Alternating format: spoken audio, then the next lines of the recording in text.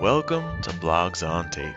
Today's post is on the ecology of gold and dragons, written by Ava Islam, originally published on Permanent Cranial Damage.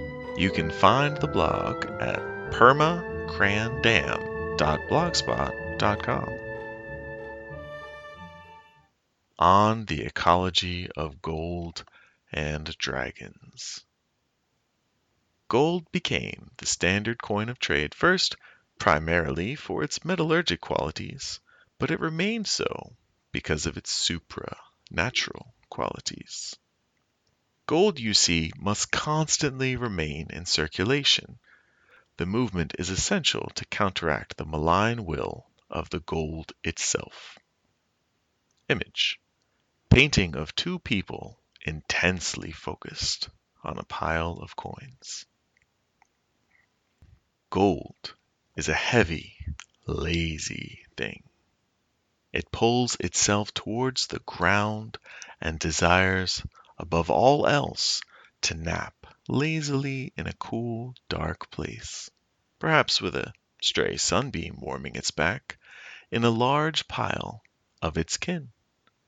The subtle whispers it trickles in the ears of mortals, the sapping light it exudes, the way it pushes its weight all the way down to the boot heels of those who carry it, causing them to drag their feet, all compel those who carry gold disturbed from its slumber beneath the earth to return it to such a state, till eventually they lay all gathered somewhere in an enormous pile. Two curious things happen when a concentration of gold is formed in this way. One, fearing that its slumber be disturbed again, it sends subtle vibrations through the air, which induce a kind of monomania, causing heady fools to rush to discover and uncover it. Many will be drawn by this call, though inevitably violence will erupt, and only the most brutal and deranged will lay claim to the prize. This is the first part of the selection process. Upon finding such a cache, the victor naturally appropriates it in order to gain great power in the world of men. This involves, of course, some levying of the gold in trade such that it moves again. But for the gold, this is a small and necessary sacrifice. In the scale of its lifespan, this stage is but a speck. For the gold mad inevitably build around themselves great fortresses, and send out others to bring back yet more gold, while they lay languorously and covetously on their pile, basking in the joys of accumulation, and stirring only on the occasions where yet more aurum is to be added to the pile. Eventually the great lord or queen or viscountess or whatever she be passes out of public view, recedes into herself till she seems to die.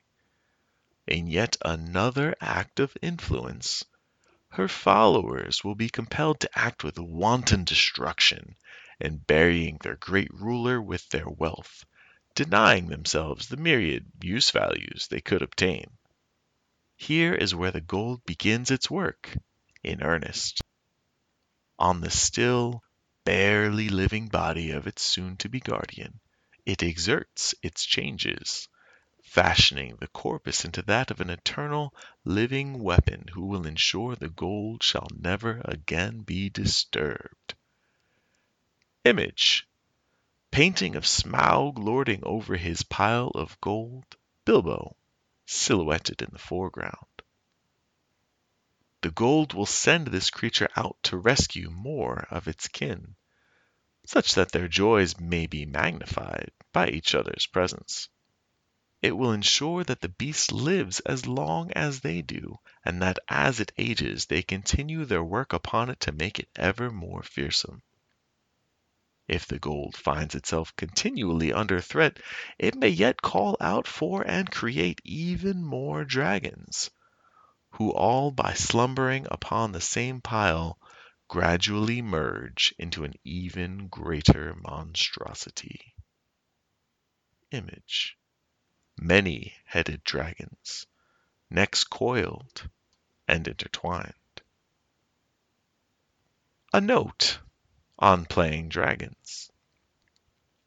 One of the things that strikes me every time I read Beowulf is the twinning of the hero and the dragon. The dragon emerges when Beowulf is at his most dragon-like, and he must become ever more a dragon in order to defeat him. This applies to your standard D&D characters even more readily, I think, whose power grows in proportion to their material accumulation until they are literally possessive of abilities that allow them to go toe-to-toe with the dragon. In game terms, judging by AC, HP, and amount of damage that they can put out, the actual mechanical difference between them is negligible. People always urge you to play dragons as if they are insane, though like most appeals to the pathological, this is using tired ableism as a stand-in for actual characterization and motivation. Some slightly better writers may pick a specific type of mental illness as a stand-in, such as narcissism or obsessive compulsion, but this again lacks specificity. If you actually want your dragon to come off like a terrifying, unpredictable, antisocial creature, as a DM, you already have the perfect model right in front of you. Your PCs. If we assume that all dragons were in fact once adventurers, this makes even more sense. Take the worst, murder hobo-y aspects of the PCs, the strange, bizarre affect that comes from a character inhabiting a world that they know is fictitious and can actually have no lasting consequences on them, and multiply it tenfold. Better yet, pick a specific PC in your group and do your best impression caricature of them. If you've got a multi-headed dragon, play the entire party. Fuck making them all different colors with different breath weapons. Make one head a fighter, another a magic user, a thief, a cleric, so on, and give each head supercharged class powers. Inspiration. Bennett, Jane. The Force of Things. Steps Toward an Ecology of Matter. Political Theory, Volume 32, Number 3, 2004, pages 347 to 372. Gold Fever by Benton. Beowulf. Everything You Know About Ghouls Is Wrong by Arnold Kemp. That was On the Ecology of Gold and Dragons, written by Ava Islam and read by Gregory Blair. Blogs on Tape is a project that seeks to make audio recordings of the best works in the OSR, hopefully making them more accessible to everyone.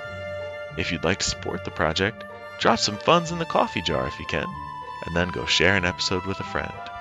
I hear it really helps a lot. Thank you very much for listening.